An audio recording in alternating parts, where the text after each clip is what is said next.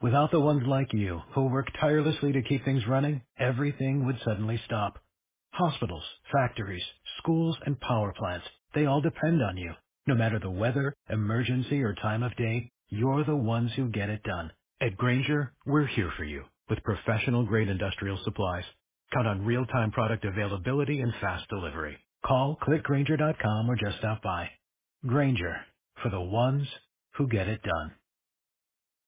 Time. And it's another sort of a memoir, but a group memoir, and it takes us back to the 1960s when an intrepid group of young and naive college students, myself included, traced off to India to save the subcontinent.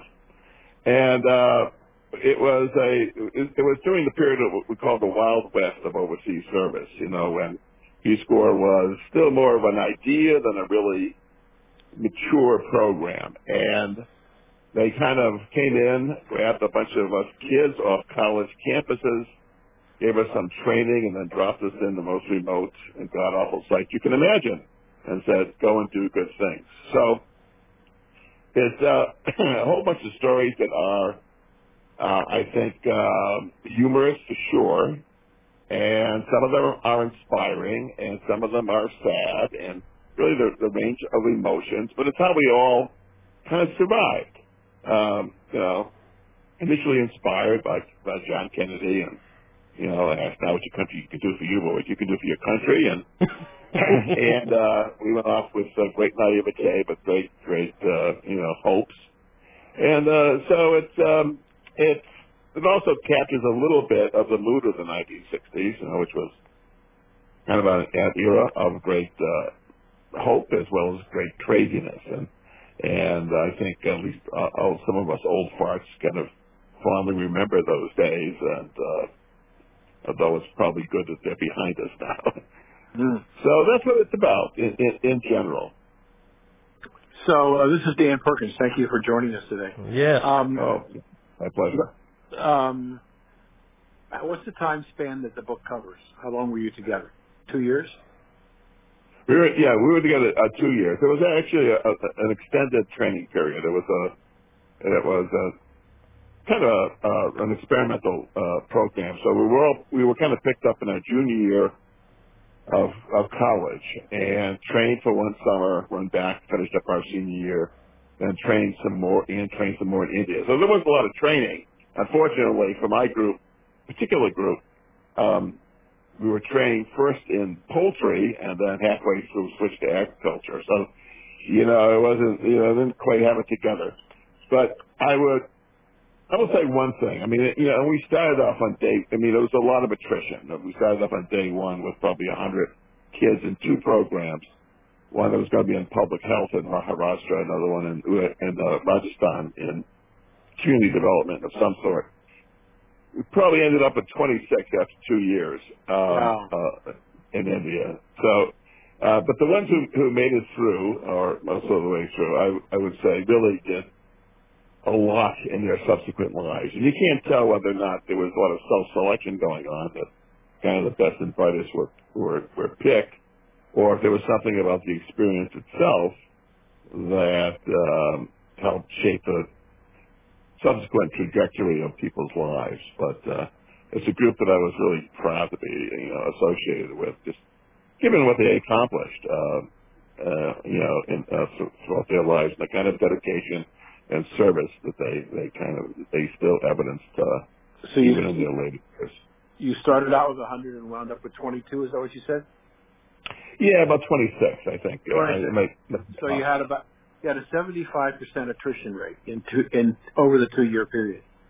A lot of it in training. Go ahead. I'm just curious, was there any one common thread as to why people left?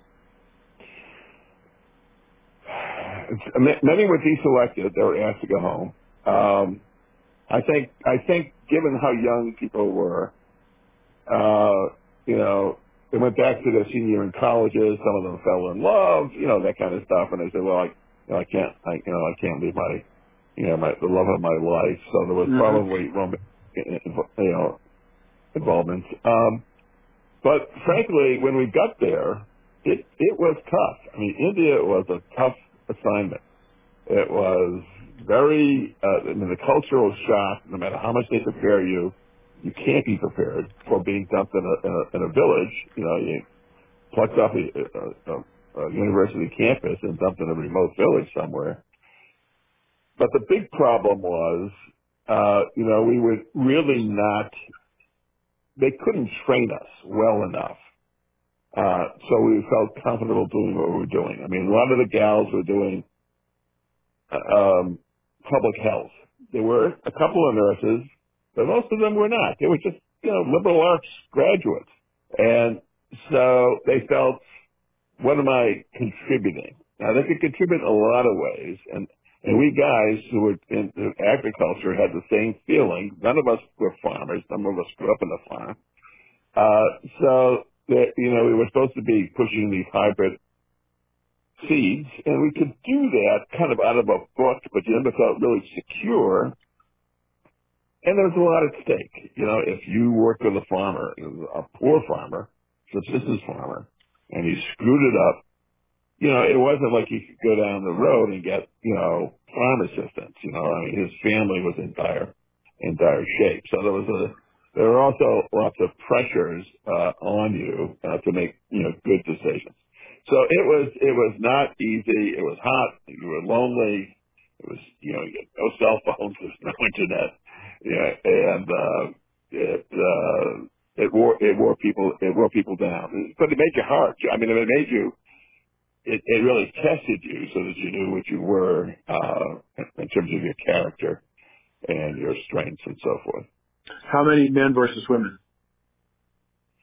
Up in Rajasthan, where, the agricultural group there was all men. In the public health program down in Maharashtra, I think there were 2 or 3 guys, but all the rest were women, females. So it was, sort of gender roles were in play as, back then. Any, And, say it again? I was going to say, any relationships bloom between members of the teams and members of the local communities? Nothing with the local community. That would have been, explosive. I mean, this was, in other countries you could, but India was very difficult in that respect. Okay. The sexual taboos, the relationship taboos were very, very strong. Mm-hmm. There were a couple of romances, not as many as you may think, though, within, the team. And there was one couple I can remember got married, and, another one, another fellow in our group, his college, sweetheart managed to get into Peace Corps to India. They got married. He extended for a 3rd year so she could complete her 2 years. That was kind of an exceptional case. They certainly did not, encourage those these kinds of relationships necessarily. Yeah. So, but let me put it this way: for young males, it was a trying time. This is not where you want to be. Okay, so how long, you were there for 2 years? Yes. Did you ever go back? I've never been back. Some have. Not sure why. Anyways, the ones who have gone back, I think have found it to be obviously an interesting experience. I mean, the country has changed a lot. I remember when we went, we went there, I mean, to give you a little bit of the background, I suppose, India was having a drought at the time, and it was an agricultural crisis. They were importing grain, so that was one of the reasons that President Johnson said, well, I'm going to send you all these agricultural experts. But there weren't a lot of agricultural experts hanging around in Washington. So they turned to Peace Corps, who found us, liberal arts graduates and sent us over. But it was but So then, when they were really experiencing a lot of economic and financial difficulty, a drought, I mean, you can see women working for like a few rupees a day, just like breaking rocks by the side of a road to put as the base for road development. And they were doing everything by hand because labor was super cheap and, machines were expensive. Now you go over there, I mean, I can see from Google Earth where I lived, there was nothing but, the town was a mile away. There was nothing, I looked out, there was nothing but desert. And now it's, and that from Google Earth, I can see that there's like a suburb there. What had been desert is now green with agriculture and obviously irrigation and so on and so forth. And obviously the country has sort of made great developments in developing an educated, class and moving up in the economically. It still has a lot of political problems, and it has obviously a lot of poverty, but it's certainly very different than it was when I was there so many years ago. I have this question that I've been looking for somebody has spent any time in India that I've always wanted to ask. And so I know it's been a long time since you were there, but I'm going to ask you anyway the question. One of the tenets of Alexander Ocasio-Cortez and Bernie Sanders is the Green New Deal. And one of the largest contributors of CO2 to the atmosphere are cattle. And they want to get rid of cattle in the United States to eliminate the flatulent gas. But in India, at least it used to be, I don't know whether it's still true, that cows were sacred. How would the Indian people react to the idea that they have to get rid of their cows to save the earth? That's a good question. Let me. I think that attitudes have changed a lot, and I think if you went out into the rural areas where there was still poverty and they hold on to the old traditions, you would face riots. I mean, there would be riots. I mean, in fact, the political leadership of the country still plays on tribalism. The current leadership, they were a little bit sort of like, I'll say Trumpian in a way, and they play on nativist anxieties and fears, against the Muslims and so forth. But that's a very traditional. So those people are very traditional, and they still represent a large part of the country, and probably would not like it at all. Then, of course, there's this huge growing middle class and educated and so forth, and I think that they are not tied to those old traditions as much. So it's a country in transition, but I don't think it's transitioned that far. I think that would be still problematic to sort of just say And we're going yet, to sacrifice the cows for some ulterior, motive. when you look at India and its neighbor China, you look at the fastest growing coal-fired power generation facilities in the world. China is literally opening up a coal power plant every week somewhere in China. And that China and India are the largest polluters of CO2 because of the coal they use to generate electrical power. And yet the Paris Accord gave them till 2035 to begin to do something about the CO2 emissions. Is it as big a problem in India that we're led to believe it is here in the United States? Well, I'm not an expert on India. Let me, like you said, I was there, a long time ago. I think that at the same time as China is opening up these coal-fired plants, they're also investing a lot in other energy forms, and I think that they're actually going to beat us in terms of the technology for renewable energy sources. Mm-hmm. But they've grown so fast, and they've grown so fast, I think that they have to throw everything at the energy issue. I can still remember watching a golf tournament a few years, not that long ago. And the commentators, it was some place called Shenzhen, China. Maybe that was the name of a golfer, but it was some place I had never heard of. And they, said this was in late 1970s or 1980s. This was a fishing village of 12,000 people. And now it's a bustling metropolis of 13 million. Mm. You can imagine that growth and that, the government decided this is going to be a new urban, industrial, or financial, whatever it is they decided it was going to be. And when they say something's going to happen, it happens. I mean, Mm-hmm. for all the, it's not necessarily a regime that I would want to live under because of its totalitarian nature, but they do get things done. And it's the same with the coronavirus. That's where it started. They screwed up in the first few weeks because they did not admit that it was airborne. The contagion was airborne.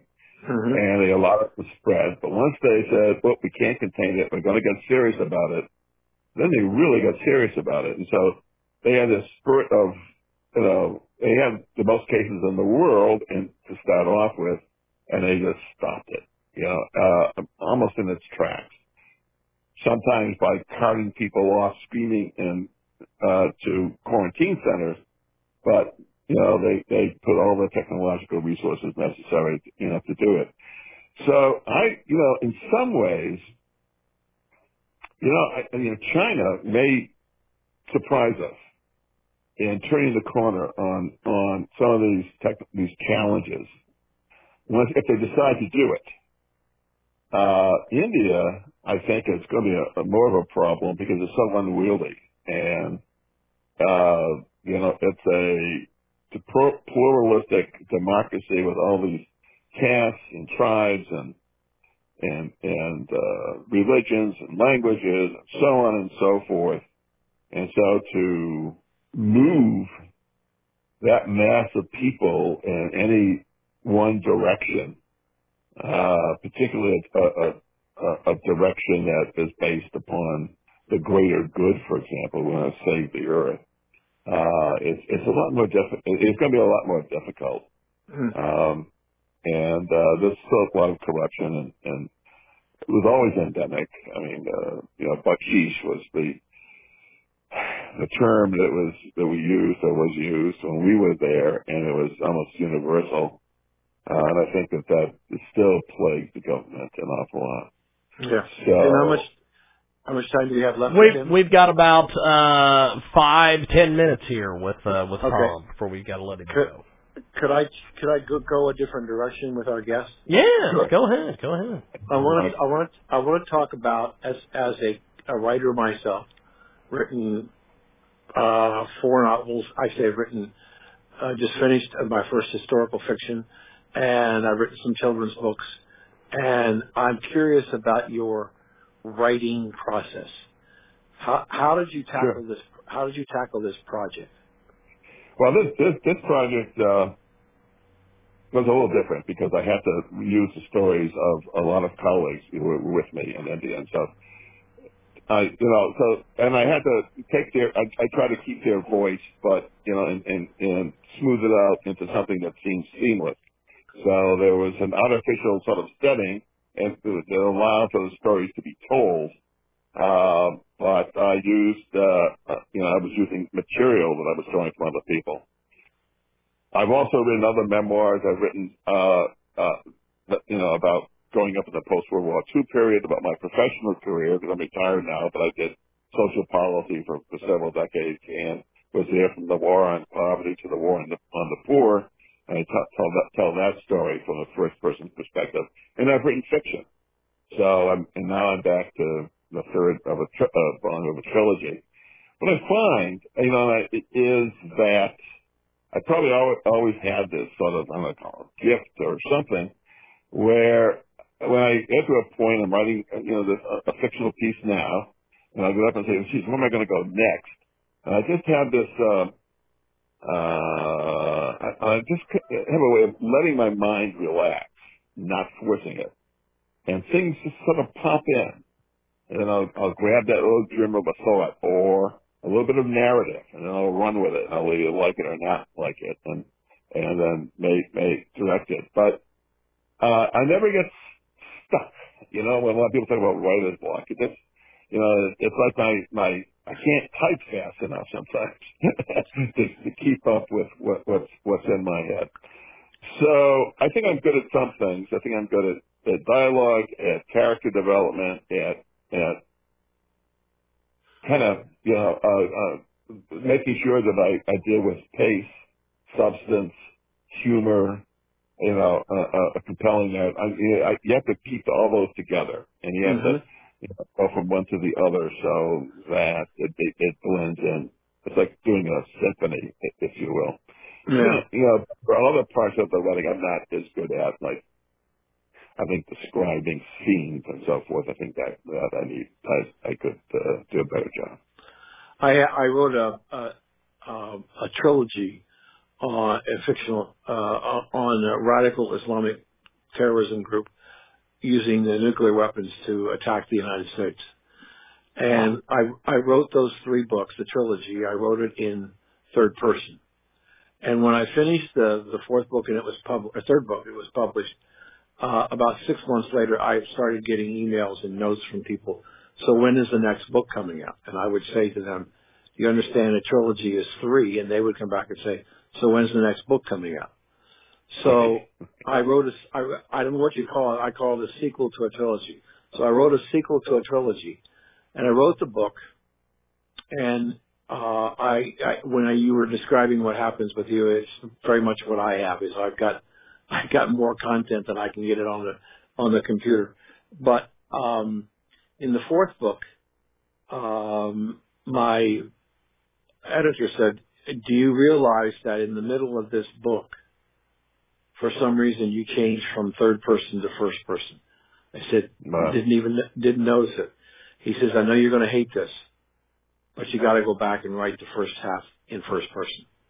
It's a wonderful Wow. style for you." Did I hear you say you write stuff in first person too? Well, yeah.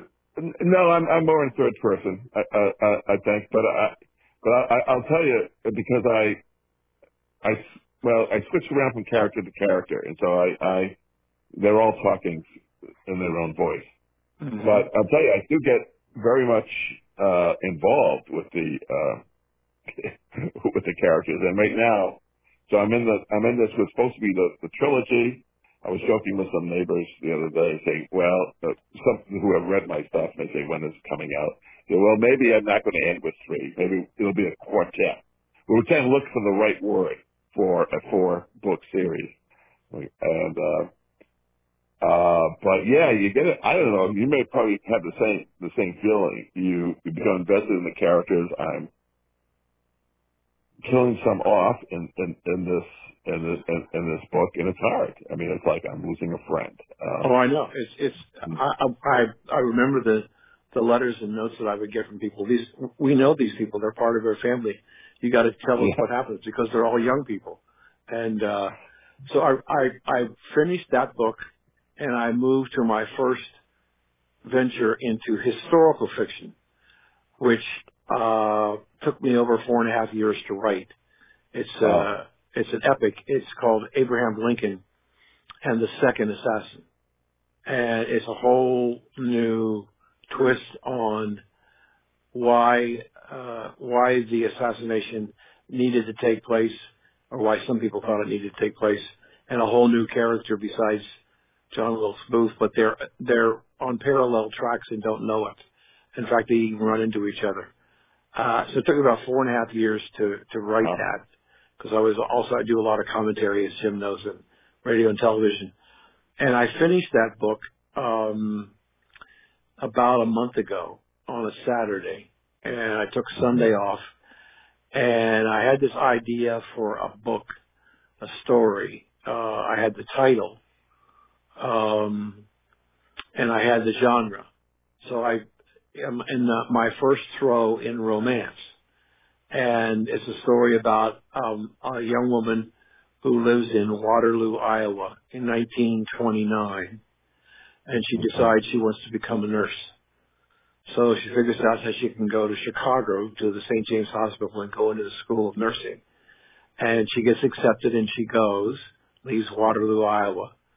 And in writing romance, what I've been told, you have to have a strong heroine, she has to have a lot of challenges, and you have to have a happy ending.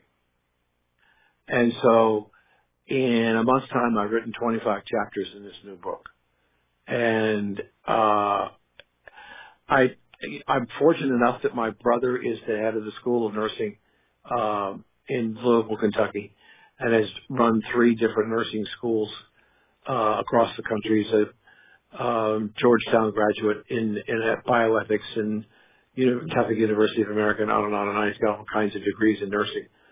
But it's interesting to write. I mean, when I wrote the trilogy and I wrote the 4th book, I'm writing about a group of people. When I'm Right. writing this book called Sad Eyes, I'm writing as it's her. So I'm writing from a women's perspective. And my wife and my younger sister are my principal readers, and they're both enjoying the book and are amazed that I could write like a woman. Well, I will say one thing. One time the head of the School of Social Work at the University of Wisconsin. I was on the faculty at the University of Wisconsin. And my area was social policy, so I have a lot of subtext about political realities and what's going on in the country and so on and so forth. But the head of the School of Social Work, a woman, one day said to me, "You write your female characters are so authentic. Most men could not do it." I think that is one of the high compliments that Sure. I don't think it's easy for a guy to do that. So, I agree with you. congratulations. But once you get into it, it works just like any other character. Yeah, exactly. I think. So what are you And working on? What are you working on now? well, it's the 3rd book of the trilogy, or quartet, whatever it's going to end up to be. But I'm up to current times now. It started with an image, and the image was of Malala, yes, I can't pronounce her name, Miss Fusi. That was the Pakistani girl who was shot in the head because she advocated for female education. Mm-hmm. And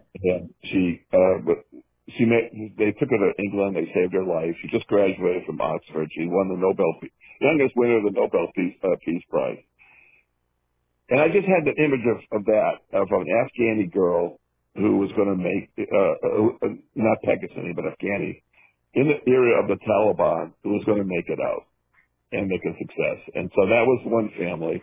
Then they had an American family that was wealthy, but the father was an autocrat and totalitarian and so on and so forth.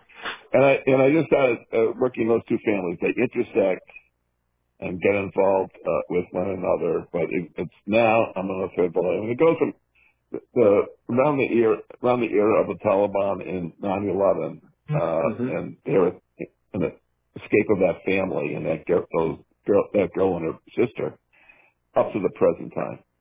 But now I'm approaching the 2020 election, and it seems like a good stopping point where everything is coming to a head in Mm-hmm. terms of democracy and the future of our country and small matters like that. But social policy has always been that's what I can talk about with some authenticity and expertise. And so that's one of the subtexts that runs through like fictional works. Yeah.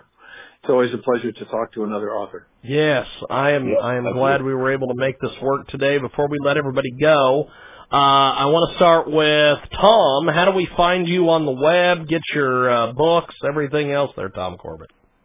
Okay, well, the website is www.booksbytomcorbett. Corbett.com. Hello, it is Ryan, and we could all use an extra bright spot in our day, couldn't we? Just to make up for things like sitting in traffic, doing the dishes, counting your steps, all the mundane stuff. That is why I'm such a big fan of Chumba Casino. Chumba Casino has all your favorite social casino-style games that you can play for free anytime, anywhere with daily bonuses. That should brighten your day a little. Actually, a lot. So sign up now at ChumbaCasino.com. That's ChumbaCasino.com. No purchase necessary. VGW Group. Void where prohibited by law. See terms and conditions. 18+.